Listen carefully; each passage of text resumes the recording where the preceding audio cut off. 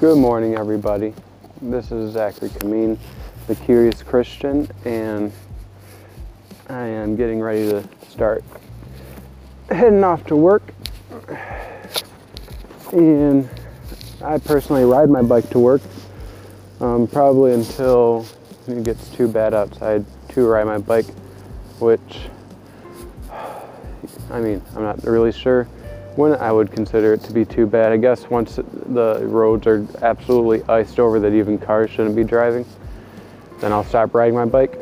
But alas, here I am. Hey, look, some ice. But the reason why I figured I would do this podcast from the road is because if I don't do it from the road, when will I do it? Because I haven't done an episode in a couple weeks now. Certainly not since the election, which has been kind of crazy. And that's kind of what I want to talk about. I've been chit-chatting with some people at work about the election and their thoughts on the matter.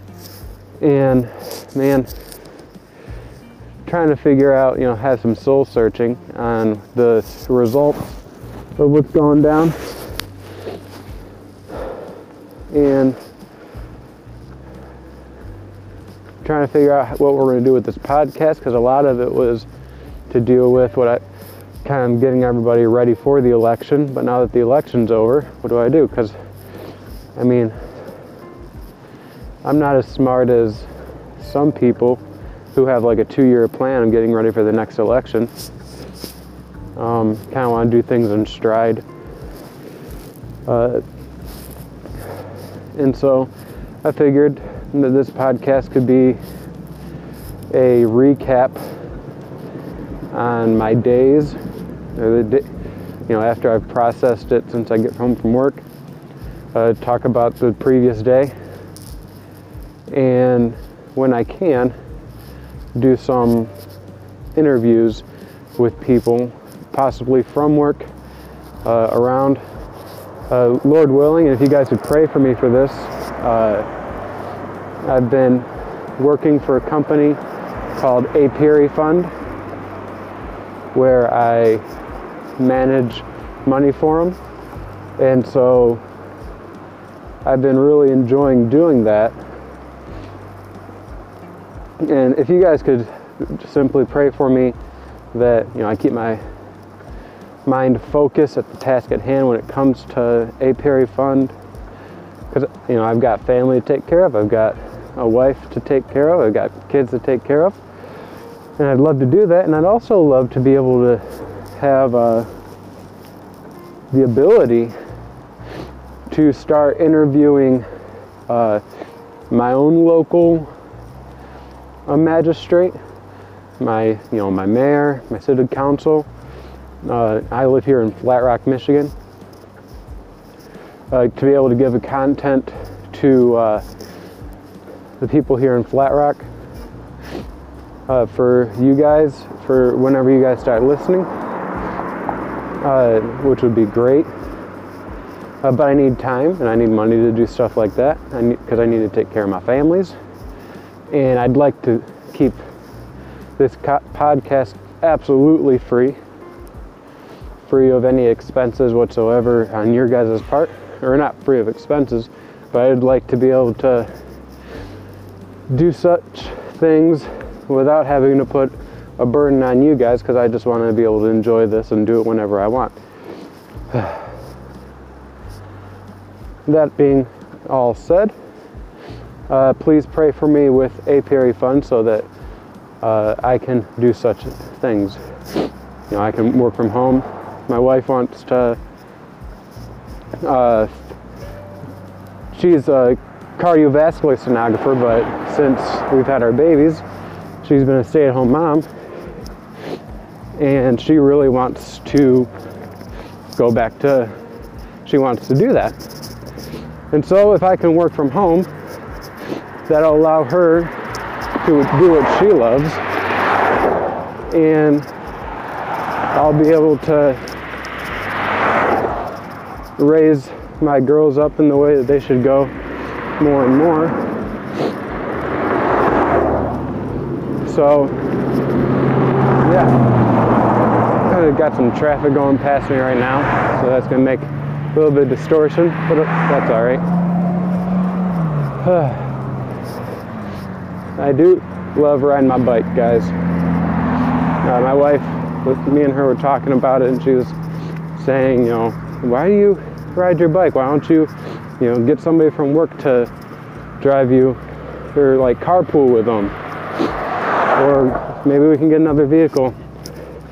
I'll tell you guys, this 45 minutes to an hour that I get every single morning to just ride my bike and just either listen to music, listen to a book, listen to scripture, or just not listen to anything, or now option of doing this podcast. Why would I want to take that away? This is something that, I praise God for technology, that it's such a way that I can do this, beforehand, not even 20 years ago, my mom wouldn't have been able to do something like this. I guess she could have had a tape recorder, right?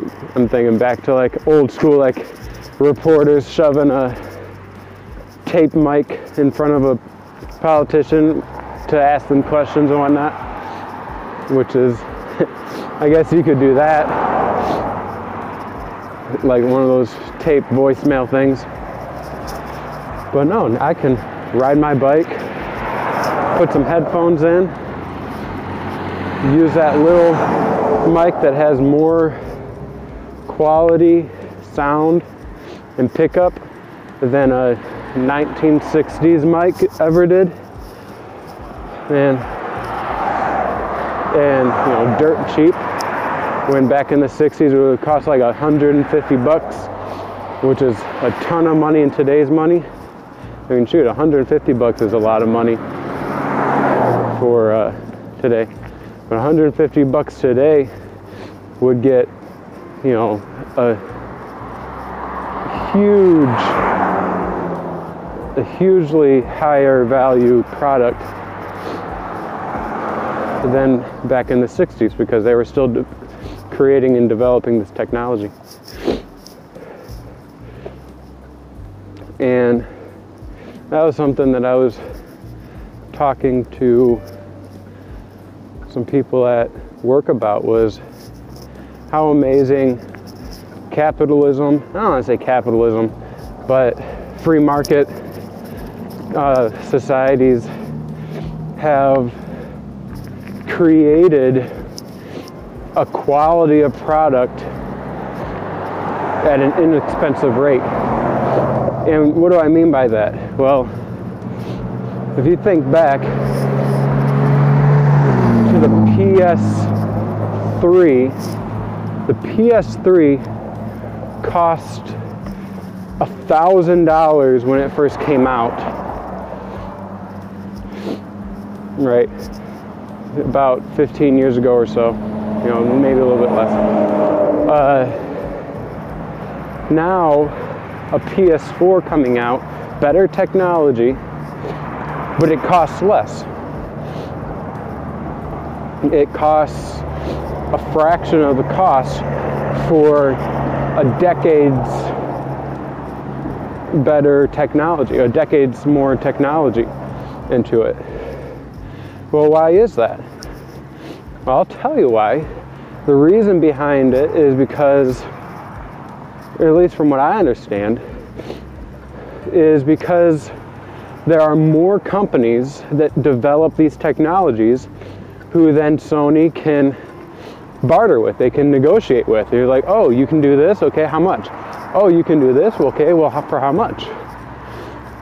About 15 years ago, there wasn't as many game development companies that would do this.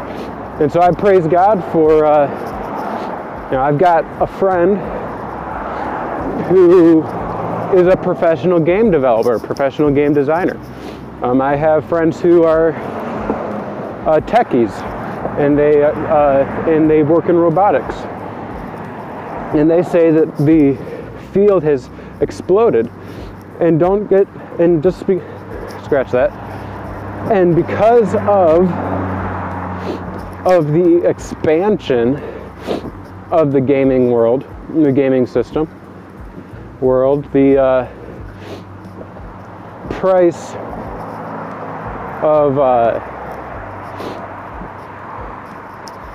of the systems has gone down, but the quality has gone up. Now the price of the games have gone slightly up, but have you ever played a game like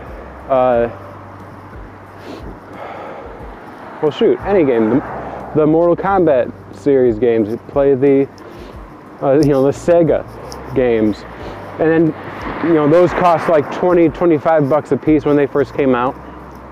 Let me ask you, are the games today more than twice as good as they were 25 years ago? If you say yes, then it's worth it. In fact, it's more than worth it if you consider inflation, which baffles me when it comes to the quality of game system has gone up with like the PS4 versus the first PlayStation, but it far surpasses the quantity of money. And the question is, why is that? Well, because one, there are more companies making these products who can then negotiate with the buyer. It's simple, it's a supply and demand idea, but it's also I have $400 as a gamer, right? You have a PS4. I don't want to spend $400 for a PS4, but I will spend $400 for a PS4 and a Black Ops 3. See how that works? Now let's take this to the cell phone realm, which has gone light years ahead. I heard somebody say, I don't know if it's true or not, but it's certainly close to being true, that there's more technology in the average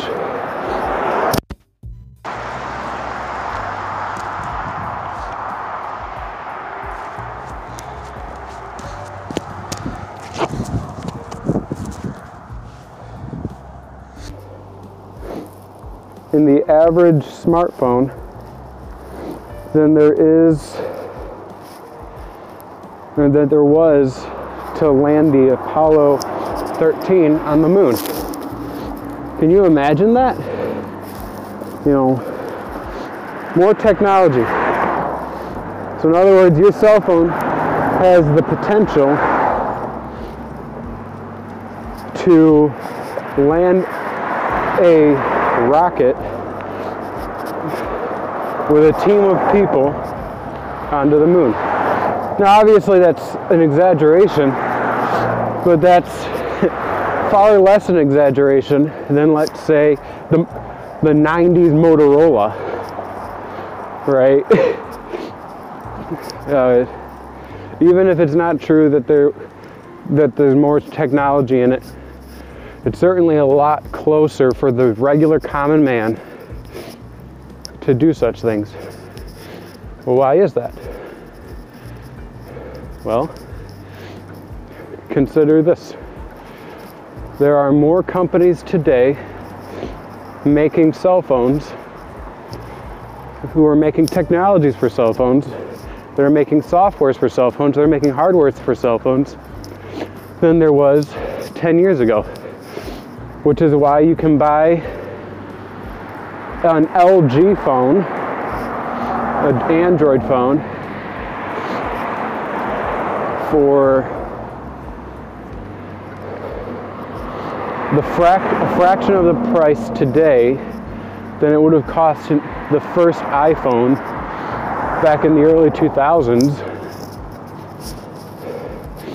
with a higher technology. So think about that. A small cell phone company is offering you a better technology than the Apple did 10 years ago at a lower price than Apple did 10 years ago. Which is usually why I buy those cheap smartphones. We call them cheap smartphones. I say that they are, they're really good smartphones, just, 10 years behind. But it's all because of that. It's also brought the price of iPhones down today, because today a consumer like myself, they have $200 and they want to buy a cell phone, and they also want to buy a case, and they want to buy a microphone. So Apple has to convince me that they want my $200 more than me. That they say, hey Zachary, you have $200. We want your $200. So we will create a product so that we can get your $200.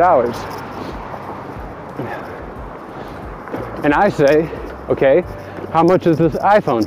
Oh, it's $700. Well, I only have $200. Well, you can do a payment plan. Okay, well, let's see how good your iPhone is. All right.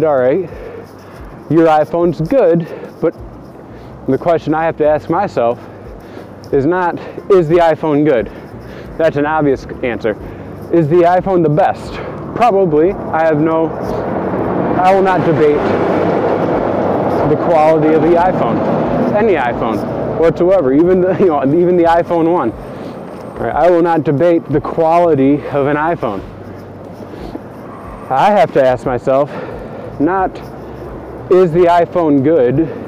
I have to ask myself, is the iPhone $700 good? And depending on my answer, will depend on whether or not Apple gets my phone or not. To this day, I do not consider iPhones being $700 good. So I have my LG something or other, one of the bajillion LG phones that are out. I don't even know which one it is, but it works just fine for me. It works well enough that you can listen to this podcast and tune me out or whatever. I am assuming that you are driving down, going to work just as I am. But I assume you are in a nice heated car. You may even be one of the cars that are driving past me right now. And that's a wonderful idea. And that moves me on to another point. Vehiculars. Oh, how I love vehiculars. I inspect cars for a living. So I tell you, I love cars. I just love everything about cars. I used to not really care about cars. But now that I inspect cars, there are cars that I really like. And I would love to have them. I would love me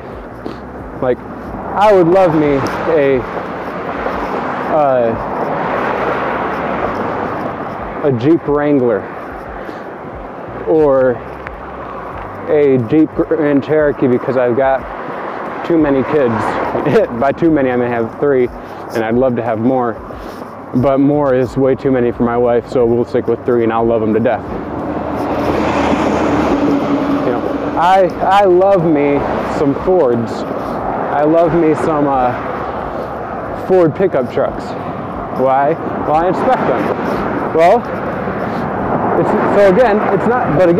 not a matter of, do I like a Ford F-150 or Jeep Wrangler, or do I think that the Jeep Grand Cherokee is a good vehicle?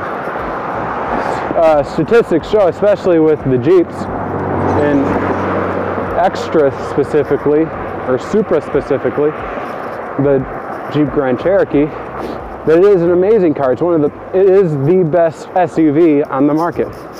Okay, so I am not debating on whether a Jeep Grand Cherokee is a good vehicle. It is good. It's just not $60,000 good, or even $20,000 good, or for my budget, it's not even $10,000 good. I cannot afford any of those prices. I make less than $30,000 a year. I do not shy away from that. So I will not buy a car that costs more than my house. I bought a trailer that I do love very much. Why did I buy a trailer, you may ask, and not a single family home like my brother would ask, because he sells mortgages for single family homes? I would say, you know, those single family homes are good, but they aren't $150,000 good. My trailer, my modular home, my manufactured home, whatever you want to call it, is good, and it is $40,000 good. It is well worth the $40,000. It was appraised for $70,000. I got it for $40,000. It is $40,000 good. You buy a house, if it's appraised for $150,000, you are buying it for $150,000. There's no wiggle room on that. There's no negotiations really about that. So that is how the free market works, my friends. I get a better quality home for, or at least a slightly less quality home. And if anybody who's come to my house knows that my house is not low quality by any stretch of the imagination.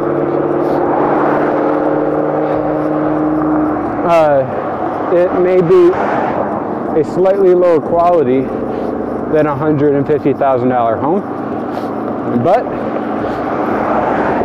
it is certainly not a third of the quality of a $150,000 home. It is most definitely not 1/5 the quality of a $150 home. So, simple math says my house is good and it is $40,000 good. My phone is good and it is $150 good. So I get it. I remember Warren Buffett often talking about, and he still talks about, and he's not dead, so I can still say, you know, he says it. You know, when Bill Gates was trying to get Warren Buffett to buy stock in Microsoft, Warren Buffett would tell him, you know, basically, Microsoft is good, but it's not $1,000 a share good, or it's not, back in his day, it's not $100 a share good. You know, so, you know, keep that in perspective. You know, an Amazon stock may be good, but it's most definitely not $1,000 a share good. You can ask Warren Buffett. Apparently, according to Warren Buffett, though, Apple is both good and worth the price, because now his company,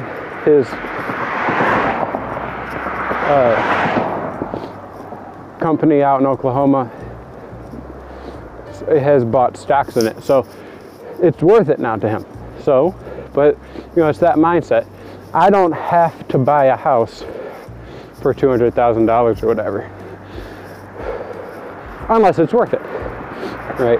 And if I can, so I tell you, there's a family at my church who's bought a lake waterfront property home right off of Lake Erie that was foreclosed on for about 5 years. So they got it like a dime a dollar. But it was run down, right? So they definitely had to fix it up.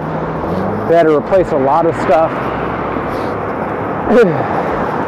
And I don't know how much they paid for it, but the attitude that the man of the house said was that, you know, it was this much.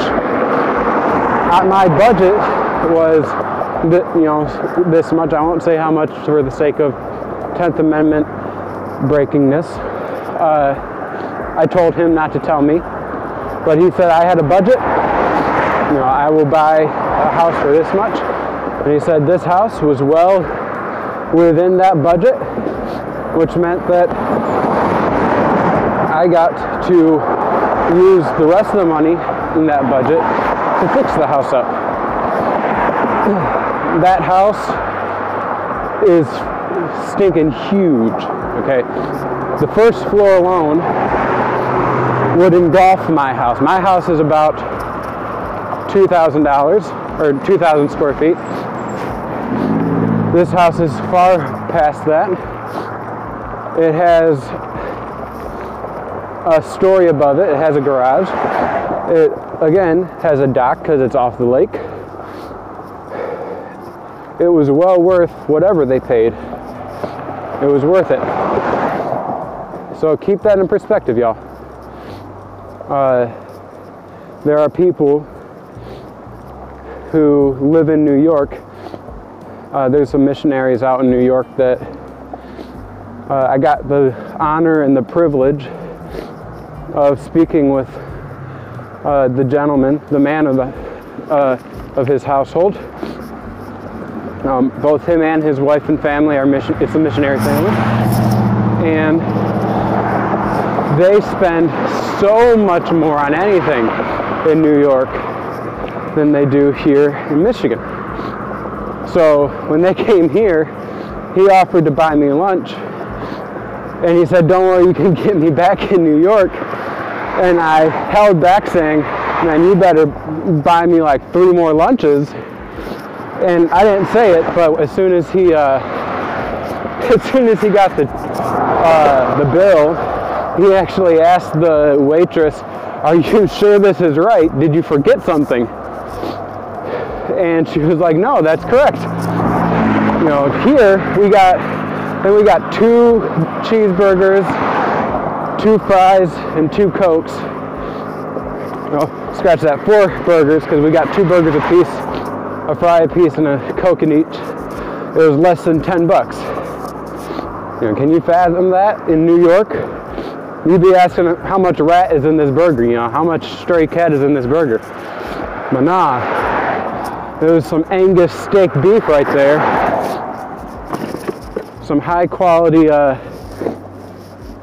bacon and really good buns and whatnot. So why is it at that price? Well, because you wouldn't catch a Michigander dead to spend more than $10 on a burger. Unless you go to Wahlburger, which is ridiculous. We, in the Armory, I'm in the National Guard, and in the Armory, we went, several of us, to Wahlburger, and we were so mad. Okay, a burger there, just a burger, is like $12, and it does not come with fries. We were so mad. One of the sergeants was like, you know, you don't go to a burger joint to get a burger a la carte, right? You expect fries. Right? If I want to spend $12 for a burger, I would go to Red Robin, right? Because it's that mindset. It's that mindset of, you know, I will not spend $12 on a burger, but I will spend $12 on a burger and fries. Right? That's the mindset here in Michigan, right? And I won't lie, I was excited at first when Wahlburgers came out. I was like, oh, that's awesome, blah, blah, blah. Now I'm kind of disappointed because I'm thinking to myself, you know, does this mean that Michigan's no longer, you know, are they just settling? And man, I don't think so.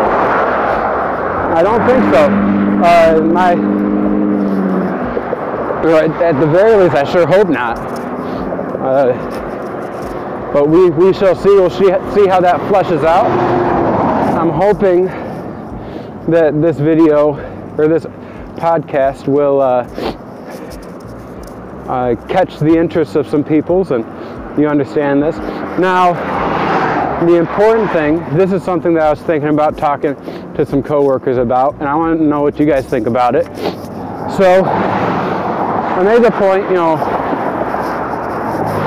you've got,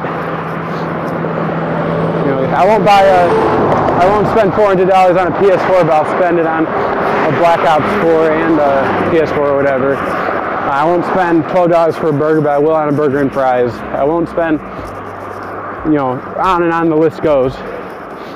So let's move on to medical care.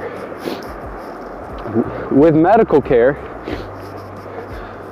what puts it in our flippin' minds that all of a sudden it's worth it to spend $2,000 on delivering a baby? Or it costs $40,000 or $100,000 to get cancer out of you, or $10,000 or dollars for a knee surgery. We should be like, no, you know, that chemotherapy may be good, that radiation therapy may be good, but it's not $100,000 good. Right. It's not $100,000 good. It takes me 4 years to make $100,000. You're telling me that if I do this chemotherapy, I might get 10 years. It is. The math don't subtract when it comes to that. But, you know, I may say, you know, it's not worth $100,000, but it may be worth $100,000 if the doctors come to me. And I don't have to go to the hospital getting more sick because I got to walk through all the germs. Or the doctor's willing to come to my house. That might be worth $100,000, right? You upsell it. No, instead, we have a culture where, oh, you want extra meat? Oh, that'll be, you know, $2 extra with my sub. Oh, you want a doctor's visit? Oh, that'll be an extra $50,000. No, that's not how capitalism works. That's not how a free market works. I'm the customer. I get to negotiate. You shut your mouth. You know, I'm the one with the $100,000. You're the one who wants my $100,000. Now let's talk.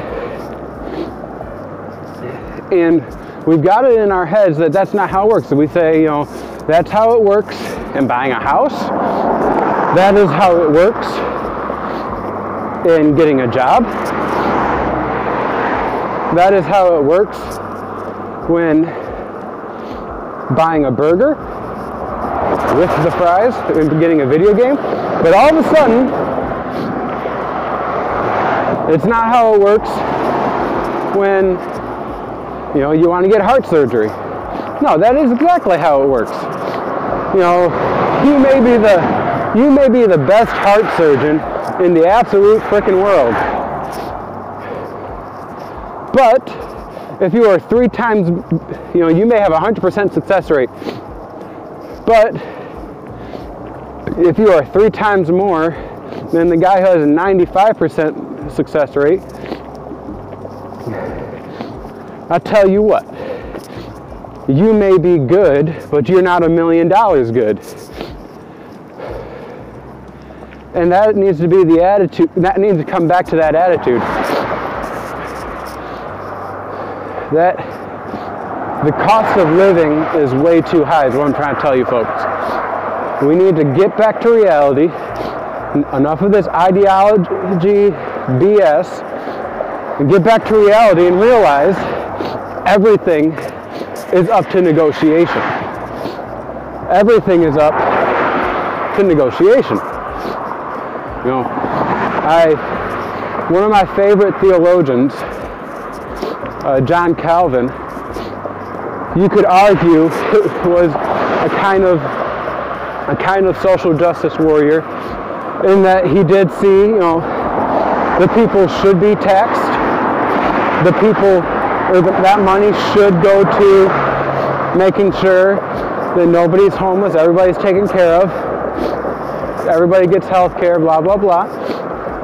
And you even see that in countries that are extremely Calvinistic, where they look at John Calvin's, you know, social welfare system, and they're like, yeah, there we go, I love Calvinism.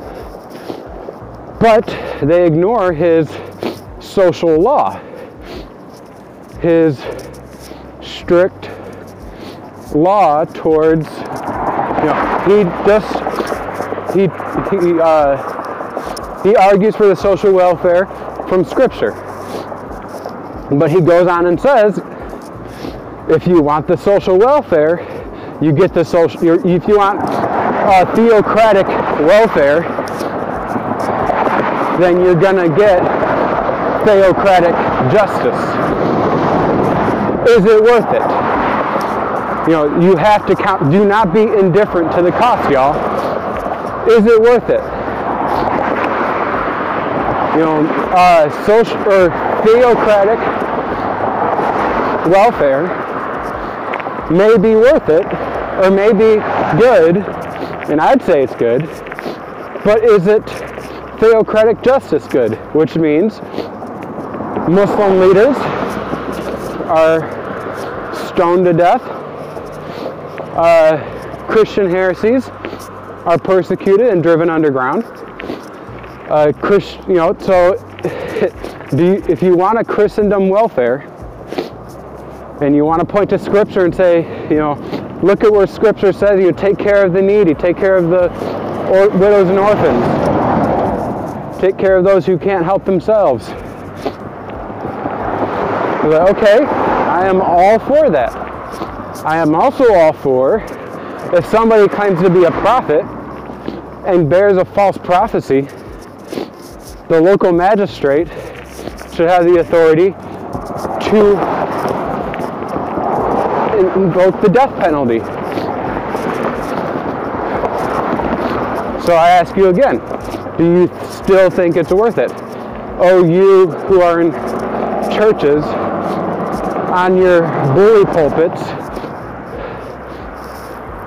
calling capitalists to repentance and to take upon a social welfare in the name of the Bible. Is it still worth it? Is social welfare good, or is in the name of social justice? You can't have it both ways. You can't have social welfare but theocratic justice, and you can't have theocratic welfare and social justice. Well, I am finally at work, y'all. Consider that. I want you guys to be mindful of all of these things, and as my pastor has said, do not be indifferent to the cost. God bless you guys. I'm Zachary Kameen, the Curious Christian, and these are Curious Conversations.